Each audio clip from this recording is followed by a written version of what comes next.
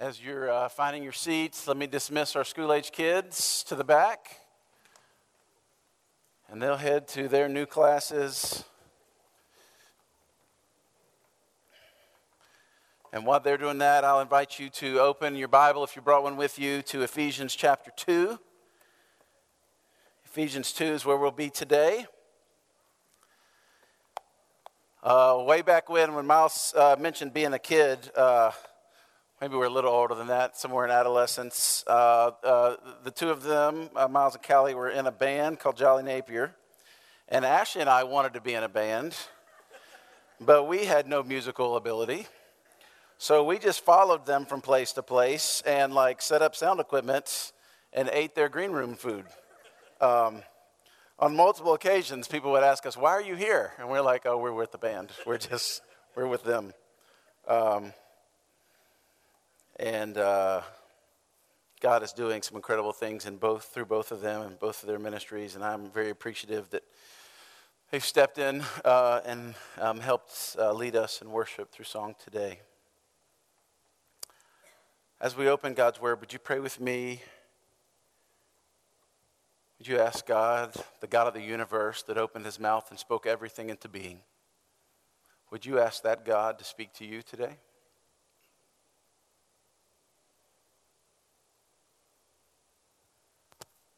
God, you say of your word that it is living and active and sharper than a double-edged sword,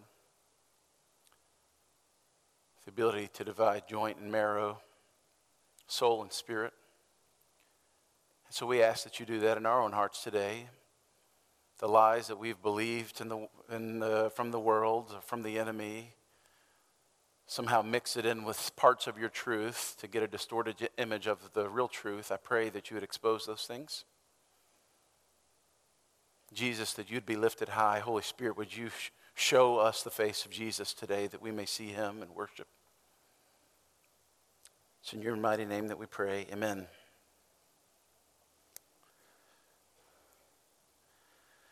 Sometimes I think we need to shift our perspective slightly so that we would be able to see correctly, see through a new lens. And so we're starting a few-week series today before we get into our next book that we're going to walk through, asking the question, what is the church? What is the church? If I showed you a picture, a little home art project, you can barely make out what it is, and you assumed maybe a 3 or 4-year-old, maybe you've done this with your kids, and you're like, "Oh, it's a butterfly." And they're like, "No, it's a castle." You're like, "Oh, that's what I meant. It's a castle." And you might say, "Oh, man, that's so cute." But then if I told you that Pastor Jason drew it, you would think, "Man, poor thing. He needs help." When you shift your perspective on where the picture came from, it kind of changes, right, your understanding of it. You see it in a different light. And so I want to ask that question today, that we would just take the Word of God and let it define what the church is supposed to be, the gathered people of God. If I showed you a few pictures, I think they're in there. Some of us think that church may be this, right? The little white church you see. I don't know if any of us have ever attended a church like this. Then the next, the stained glass windows are more of a high church. Maybe that's what you think of when you think of church. Or even the next, this is church meeting and hiding somewhere, which is where most of the churches meet across the world. And then maybe the next one, this is church in China, as they've passed laws that prohibit them from worshiping in public. And then the next, we're seeing little church plants start up. This is how we started as a church, just a few couples around the table talking about God's ideal of what the church could be and should be, and what God was leading us to be as a church. Technically, the word church is the word ekklesia, which is a Greek word. But interestingly, our English word for church comes from a German word, Kirch, which means a sacred place. And it's been changed. Rather than ekklesia, a gathering, a spiritual gathering, which is what it actually means, most of us think of a steeple, a building, we think of some sort of image. When William Tyndale devoted most of his life to translating the Bible into English, and every time he came to the word ecclesia that we now call church in the Greek, he translated it as congregation or spiritual gathering rather than church, because he wanted us to reclaim the idea that church was not a place to go, but it was a movement to join. And we see this, right, in the birth of the church in Acts chapter 2. That Jesus promised that the gates of hell would not prevail against the church. And in Acts 2, right after Pentecost, we see them gathering. What did it say? They devoted themselves to the apostles' teaching and to prayer and to the breaking of bread. And they met in homes daily. They began to pool their money together to meet needs. And we see it really lived out. Maybe it's hard to describe, but it's easy to see when we see a picture of it actually living out. J.D. Greer says this of the current church: in every age, the church faces the danger of degrading itself from a movement to a place, from a conduit of God's mighty rushing wind to a sacred place where we seek serene spiritual moments, from a rescue station to a spiritual country club. This is certainly true in our day. I've heard the average church described like a football game.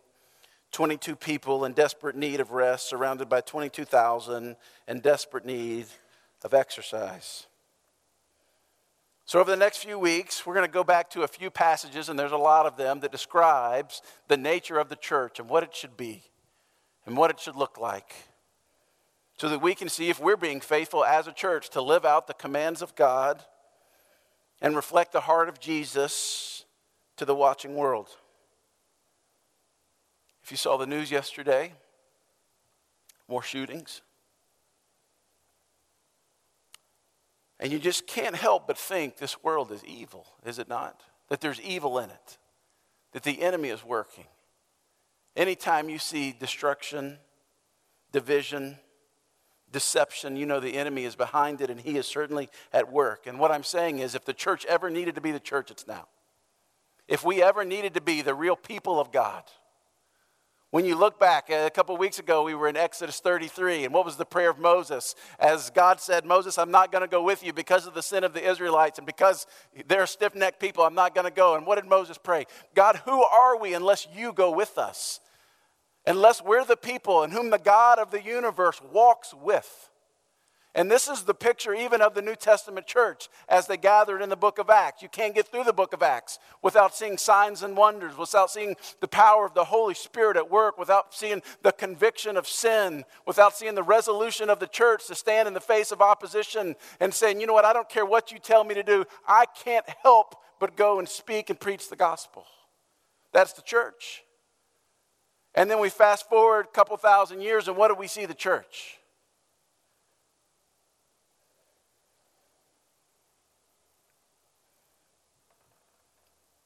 I've got really one point today, and this is it, that our identity shapes our ethics. Our identity shapes our ethics. Let's look in Ephesians chapter 2. You're probably familiar with Ephesians 2. The first part is this beautiful theological treatise from Paul talking about who we once were, but God. That statement, we should write that and remember that all the time. But God, as we were lost in sin, but God has come because of being rich in mercy with his great love with which he loved us. And then the end of it kind of gives us a definition, kind of speaks into our identity. Verse 19. So then you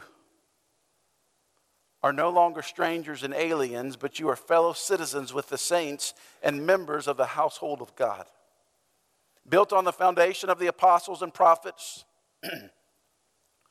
Jesus Christ himself being the cornerstone, in whom the whole structure, being joined together, grows into a holy temple in the Lord. In him you also are being built together into a dwelling place for God by the Spirit.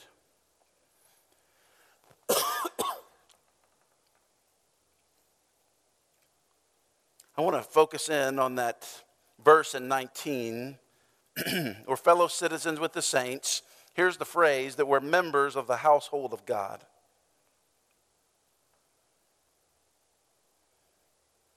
Ephesians 2 is written to Gentiles who were once alienated and kept in such far distance They had the court of the Gentiles, but they could never enter in, let alone get close to the very presence of God. They were always put away and always far off. And Paul is now reminding them of their new place in God's family.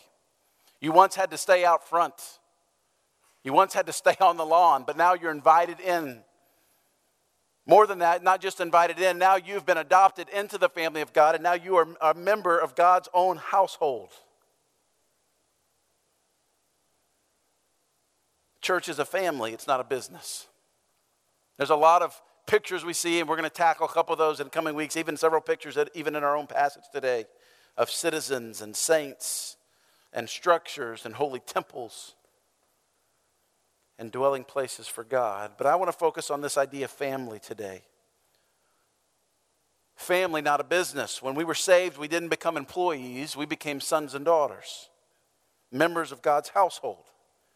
Now, every one of you would probably agree with me in that very same statement, right? But somehow we don't live and operate in such a way that that's true. How you view something matters. Our identity shapes our ethics or our actions. How you view and understand the real nature of the church really matters. One of the things that I hate is bad service. I literally hate it.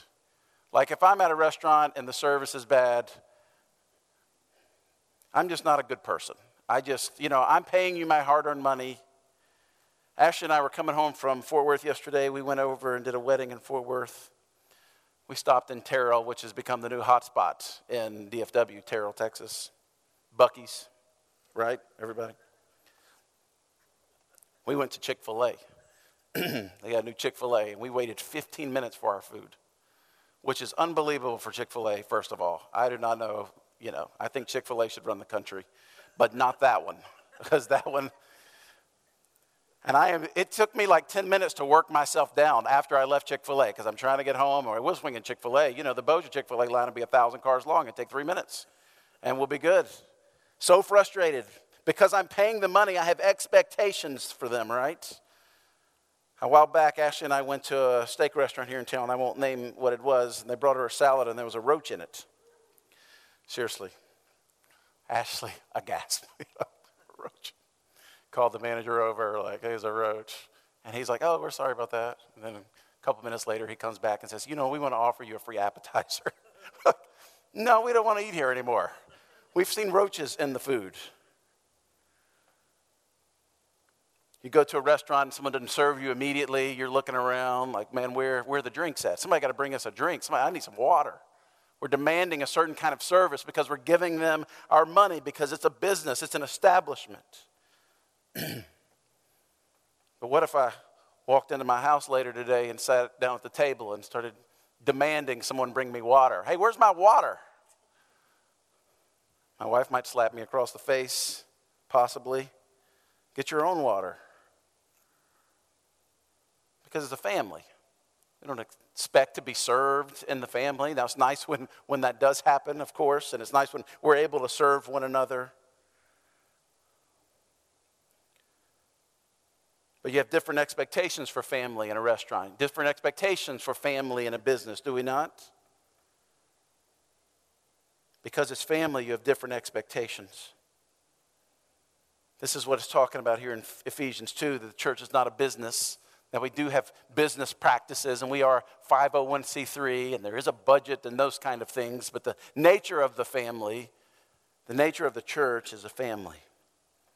This is the idea Jesus used so often when he talked about being part of his kingdom. He said in John 12:36, while you have the light, believe in the light, that you may become sons of the light, using this familial language. Again in Luke 6, Jesus talking, but love your enemies and do good and lend, expecting nothing in return, and your reward will be great, and you will be sons of the Most High, for he is kind to the ungrateful and the evil. Sons of the Most High. Again, familial language. When you view the church as a business, then you feel like employees, and the pastors as upper management. So you work hard to please the boss so that he might show you favor. But that only leads to frustration and burnout in the end. But if you view the church as family, which it is, and you are sons and daughters, and you're loved and known, and you already have the favor of God because of your position in him. When you view things as a business, church as a business, then our service seems like begrudging duty. But as a family, our service is out of the overflow and delight from our own heart. Do you get the point? Do you get the point? Do you see how the different perspective really does matter? We talk all the time about being part of the family. It's one of our key identities that we're a family, and we ask you to serve regularly, but not because we need employees, because that's what you do when you're part of a family. In the family, you serve each other. The other day, we were making dinner. Ashley was at work and had worked a long day, and so I was off that day, and me and the kids decided that we were going to make dinner. And so I asked all the kids to do something, and I asked my Ellie Joyce, my middle child, to set the table. Claire was helping me cook. I'm not sure what Hudson was doing. And Ellie looked at me and said, "Dad, I'm too old for that now." And I understand what she was saying. What she was saying is, I want to help cook like Sissy is cooking. But it makes this point well, whether you're 2 or 42, someone still needs to set the table. Sometimes we just need to step in. Sometimes we just need to start serving somewhere and say it's well beneath us or not. We should serve out of the overflow and delight in our heart. It might be better to compare the church to family Thanksgiving. I'm sure you have some form of this in your family, of Thanksgiving, Christmas, or holidays, when you show up and you either bring food that you cooked at home, or you get there and everybody just jumps in and cooks and does something. When we would gather for Thanksgiving at my grandmother's, Leighton and I's job was to go out to the shed and get the tables. Now the shed, they wouldn't let us touch the food. We would eat it before Thanksgiving started. They knew us too well. Stay away from the rolls. They had this nasty shed outside, dingy, full of wasps and snakes and monsters, we thought. The only time we went out there is when we went to get tables, right? And so we went out and we would get the tables and bring it in. And then the older I got, my job was still to get the tables. So here I am, a grown man with a family. I'm a pastor of a church, and I still get asked, "Hey, Luke, would you go out to the shed and get the tables?" And that's okay, because we understand that we're part of the family. And you do things to help and serve the family. It's just out of the nature. That's what a family does, isn't it? You know, the only people who don't serve at Thanksgiving, they're the kids, because the kids are immature. We're not mad at them for being immature. We don't get upset with our kids because they're 4 or they're 6, right? They're just there. They still think life is all about them. We're okay with that because we know that they're going to grow up. They're the guests. They're new. They're not necessarily part of the family. We want to be hospitable to them. They're okay. We don't need them to serve at Thanksgiving.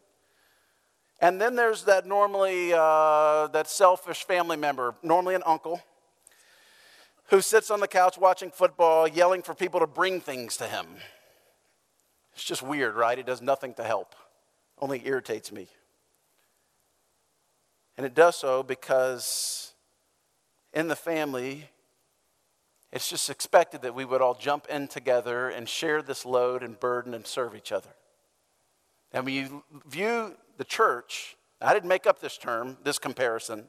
This is what Scripture says, that the church should be as a family, that we're members of the household of God. Then it should be that when we come into the church, that we jump in and we begin to serve one another.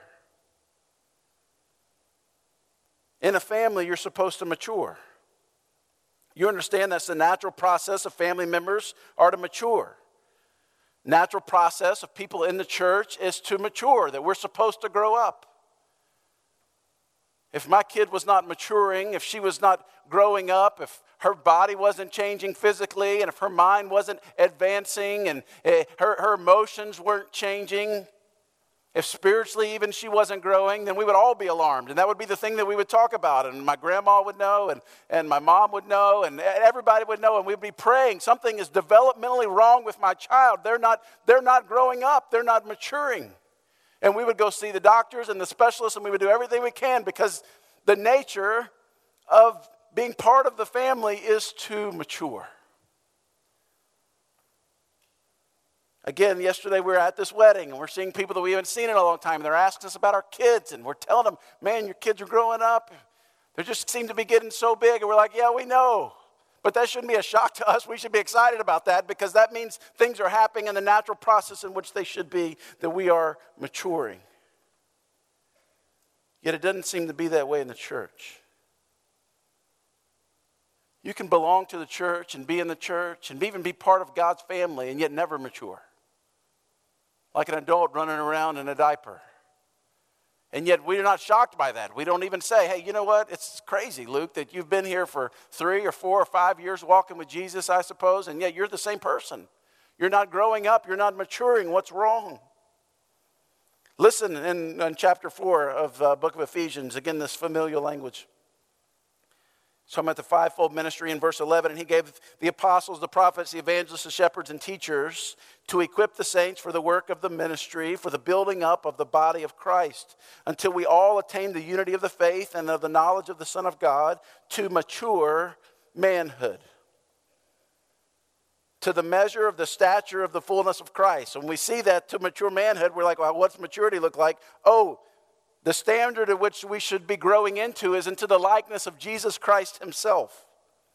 Verse 14, so that we may no longer be children tossed to and fro by the waves and carried about by every wind of doctrine, by human cunning, by craftiness and deceitful schemes. Rather, speaking the truth in love, we ought to grow up in every way into him who is the head, into Christ.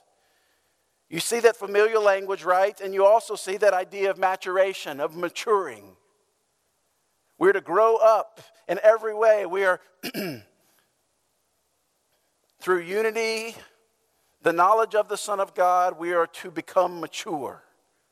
So that in contrast, we're not like little kids who believe one thing 1 minute and something else the next minute, who are easily scared and frightened by things, by, monsters under the bed or whatever. We have to go in and kind of talk reason because they're kids. And we understand that, and we go remind that again and again. But again, if Jason called me every night, he was scared of the monsters under his bed, we'd have to go see a therapist, right? Because that's not normal. God gave special giftings to people in the church, not just the pastors, but certainly them, to equip the church, the family of God, to grow up, to mature. Listen, church, and I want you to hear my heart. This is the whole game. The whole game is taking on the likeness of Christ and being transformed in his image, as Paul says in Corinthians, from one degree of glory to the next. That's the whole game. And yes, it should come with regular attendance. It should come with practicing the biblical disciplines. All those are things that form us into the image of Christ. But this is it, that we have got to grow up. And what typically happens in a church, if I can be so honest with you, is you come with us for a while, and all of a sudden you're shocked that we're getting into your business. But that's what a family does. We care for each other. If you're not growing, we want to see you grow. And sometimes that means even in here that we've got to speak truth to one another. And certainly we do that in love, and certainly do that with grace, absolutely. But we wouldn't be a family if you were with us and you're not growing and we don't address something. But Paul would later write the church at Corinth in his first letter. He's like, you've got some people in this crazy sin that not even the pagans do. You got to address that.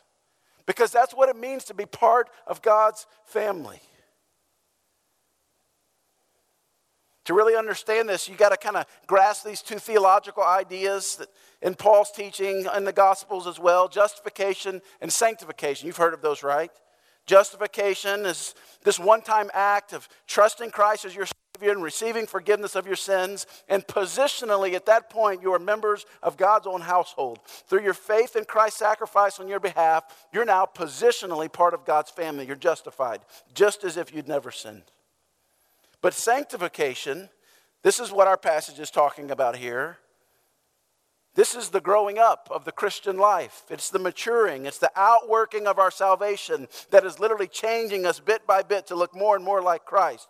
This is what James would say as a warning to the church. Hey, don't fool yourself. A faith without works is a false faith. If your life is not growing into the image of Christ, and yes, it's not near as fast as you probably want it to be, but when you look back over your life, even the song we sang as we look back that God has been so good to us, and surely he's going to continue in his goodness to us. Surely you can see that he is long-suffering and patient, and his kindness leads us to repentance. And slowly but surely, as the Old Testament picture of the potter and the clay, that God, our master, through the work of the Holy Spirit who is in us, for everyone who has placed their faith and trust in Christ, is molding you into the image of Jesus. That's sanctification. That's the maturing process. Paul would tell the Galatian church in Galatians 4:19, my little children, for whom I am again in the anguish of childbirth until Christ is formed in you. You see the passion of this spiritual father. Have you ever seen someone in the anguish of childbirth? Not the stuff with the drugs. And I'm sure that's difficult too. I've never had a baby. But if you've ever seen someone in the anguish of childbirth without the drugs, it's enough to scare you to death. And Paul is using this method. Of course, he's writing to a people who didn't have any of the drugs, right? Or even sanitary conditions for that matter. Everyone understood this, that this is extreme physical pain, that I am in the anguish of childbirth until Christ is formed in you.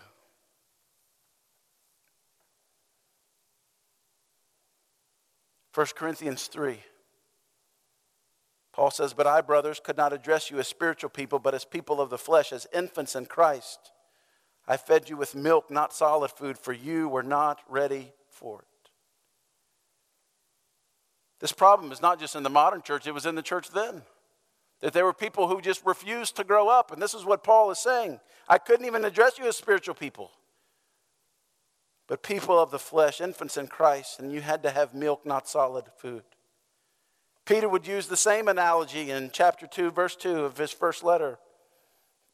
Like newborn infants, long for spiritual milk, pure spiritual milk, that by it you may grow up into salvation, if indeed you've tasted that the Lord is good. You get it, like a baby, they need milk. They can't eat a steak. They don't know what a ribeye is supposed to taste like, right? They can't process that. They have to have milk. It helps them grow. But if you invited my family out to lunch after today and we went to a local restaurant, we're looking over the menu and I asked the waitress to bring me some warm water. And she does, and I put some formula in it and start shaking it up a bottle and start drinking it at the table. You're going to think something's wrong with me, correct? Right? Pastor, we invited you here to tell you that we're going to find another church. Because that's not the way. You would be embarrassed, and then you would know something's wrong with me.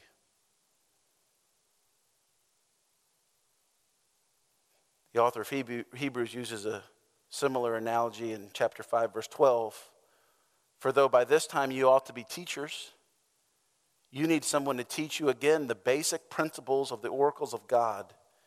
You need milk, not solid food. In chapter 6, he goes on, therefore let us leave the elementary doctrine of Christ and go on to maturity, not laying again a foundation of repentance from dead works and a faith toward God. Do you get the point? That the church is a family, and the nature of the family is that we would mature and we would grow up. It's the natural flow of the family. The family structure is meant to mature people. My main job in life with my kids is to make sure they grow up physically and spiritually and emotionally and mentally. And one day, when they turn 18, Lord willing, they're going to leave my house as mature adults. And they're going to go off to college. And they're going to go off to some sort of vacation. And I pray that I've done my job to raise them up. I'm not just trying to raise sons and daughters. I'm trying to raise fathers and mothers. Fathers and mothers who have sons and daughters who are matured until they become fathers and mothers who have sons and daughters until they become fathers and mothers. You get the point, right? We're not just raising them to be a good girl and a good guy. We're raising them. Part of the maturation process of the family is to raise them to become fathers and mothers. This is why it's so weird when people walk into the church and they think it's a business.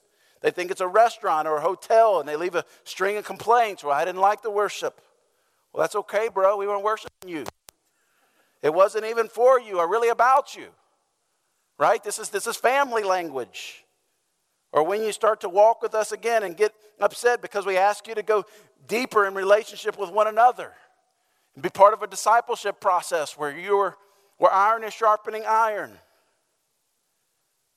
What did you expect? This is a family. We care for each other. It even says in our passage in chapter 2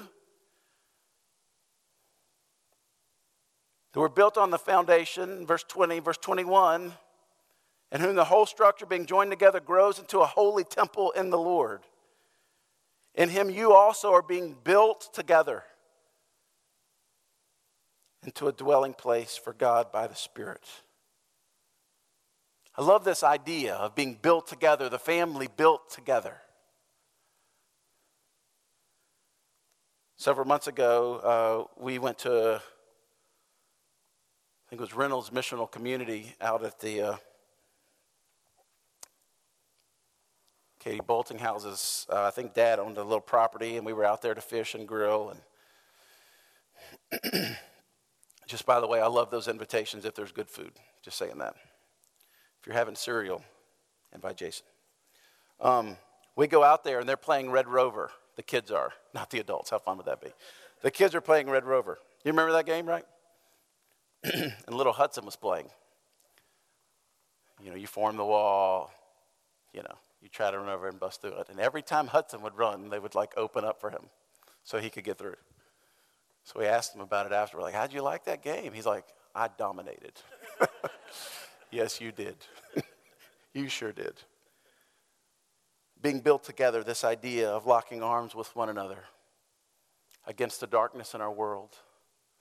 Standing for the things that really matter, pointing people because we're being transformed into the image of Jesus ourselves. When people see us, they should notice this countercultural society, something so different. To grow into a holy temple, every one of these passages, there's a list of things that we should stop doing as we grow into the likeness of Jesus and things we start doing. Look at the 1 Peter passage again in verse 2. He starts, but put away all malice and all deceit and hypocrisy and envy and all slander. Like newborn infants, long for the spiritual milk that you may grow up into salvation if indeed you've tasted that the Lord is good. So he starts with these things that we shouldn't be doing anymore because we're the people of God, and there's a long list of these. Malice, just being mean towards each other. Instead, we should be kind. Deceit, trying to cover things up. Hypocrisy, acting one way when we're in the family of God and a different way when we're outside of it. Envy, envying other people's status in life or their giftedness. Slander, to make yourself look better, you talk bad about other people behind their back.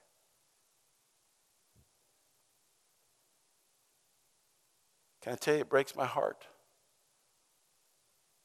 that all 5 of these things are very alive and well in church. They shouldn't be.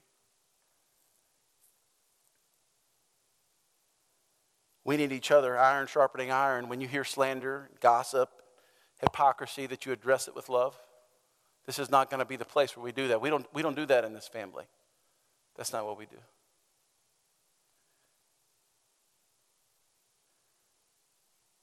As we mature, we put those things away. We grow up. What does Scripture say? When I was a child, I thought and acted as a child. But now that I've matured, I've put away these childish things. You know what one of the main markers of spiritual maturity is? It's personal responsibility.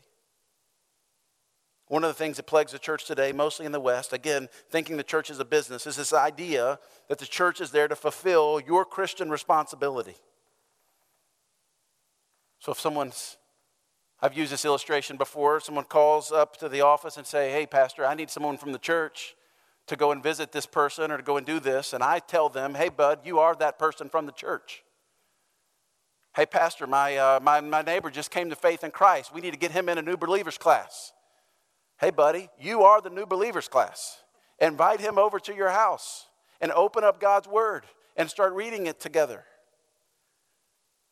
If you're a follower of Jesus, following Jesus, there are certain things that Jesus asked for us, that we would pray, that we would care for the poor and needy, that we would pray for the sick, that we would make disciples, that we would love each other. We could go through this long list. Yet we still come to church and we expect the church as an organization to do what Jesus has asked you to do. Now, I'm not down on organization of the church structure. We believe in it. And we work hard to create environments where we can really do this. We ask ourselves every week when we have a staff meeting, are we really creating environments where we can make disciples that make disciples that make disciples? You know this about us. We don't care about a huge crowd. We don't care about bigger buildings. That's just not our thing. We want to see disciples making disciples making disciples. Yet people want to rely on the church to do the things that God has asked you to do. When we started the church, we'd have people come and ask us, hey, Pastor, what about men's ministry? I say, that's a great idea. Start inviting men over to your house. What about women's ministry? Man, that's a great idea. Start inviting women over to your house. People come and say, you know what, my missional community is just not working for me.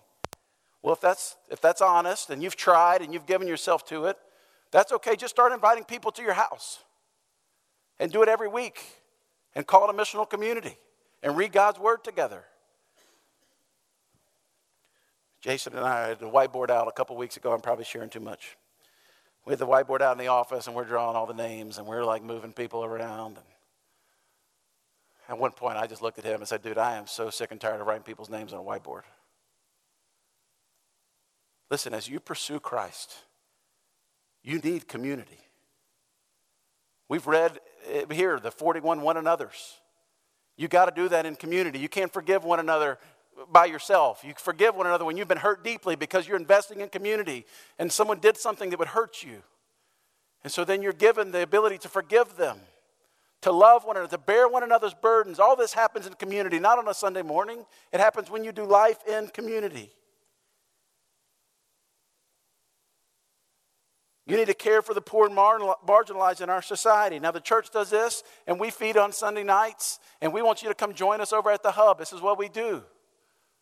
But if that didn't work for you, that's okay. That doesn't mean you can't go and care for the poor and needy. Go volunteer somewhere. Go make some sandwiches at the house, and go find the homeless people. They're literally everywhere, and just feed them, and bless them, and pray for them. The church doesn't have to plan it. Maybe you don't feel called to adopt. That's fine. Go to one of our families that have adopted and help them. Offer to babysit. Commit to praying for them. People say, I need a Bible reading plan. And we provided one. A 2-year one.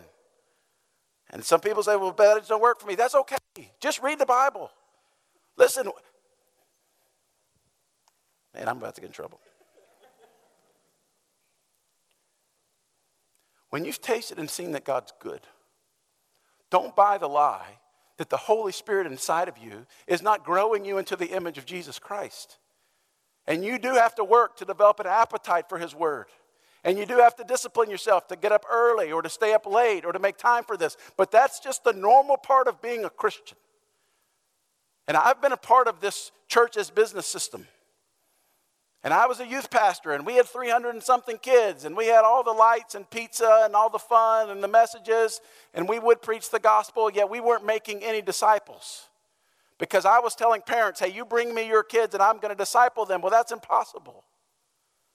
And I follow up with these kids, thousands of them years later, and they're not walking with Jesus. Of all those kids, you know the ones that are walking with Jesus? Those I gave my life to. There's about 20 or 30 of them that lived in my house or that we met weekly for coffee, that we explored God's Word together. God's radically changed them. Church, we got to take personal responsibility for growth. We got to grow up. What would it look like for a church to really do this? For people who are committed to following Christ and loving each other deeply. For a family, that we would put away all malice and deceit and hypocrisy and slander and envy. That we would sacrificially serve each other. And then we would serve the last, the lost, and the least at great cost to ourselves. That everyone in here would use their spiritual gifts together to repair the parts of the world that have been ripped apart by sin. What would it look like? It would look like heaven touching earth, would it not? Would it look like the kingdom of God invading the kingdom of earth? The kingdom of God would be on display, and there would be an invitation to a watching and hurting world that there's something more to this life than just working 40 hours a week and living for the weekend and doing whatever you want good on the weekend and then starting the whole process over again. But even greater than that, what if every believer in Shreveport-Bossier was doing this, waking up every day, pursuing the heart of God, resolved to take ownership of what God's called them to do? You know why I think so many people are frustrated and bored with the church? It's not just the hypocrisy. It's showing up every week and watching people do what God has called you to do. We're not an orphanage where we got one or two super Christians and the rest of us are just still on the milk. We're a family. And we should be growing into his likeness. I'm not really sure how to end this. Way off the notes. Other than inviting us to participate in communion. I love this, that we do this most services at the end, and this is a family meal. Jesus Christ with his disciples just a short time before he went to the cross took the bread and said, "This is my body," and the drink and said, "This is my blood. When you gather together, you partake of this in remembrance of me." So as we take it this morning, we remember our justification to become part of God's family. The nature that we're sharing a meal together, just this really big Thanksgiving with the awkward uncles and all, right? We're taking part of the family.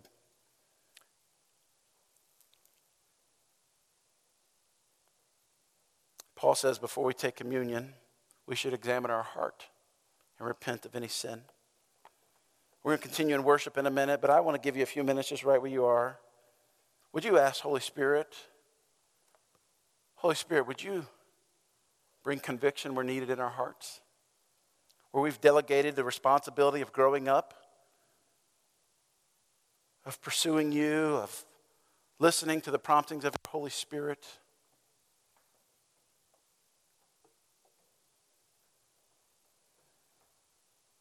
Lord, your word says that it's your kindness that leads us to repentance. You have been so kind and so merciful, so full of grace. As we prepare our hearts to participate in communion this morning, Lord, would you remind us of our identity as beloved sons and daughters? We're not employees. And we don't serve you out of duty, but out of the delight and overflow of our heart.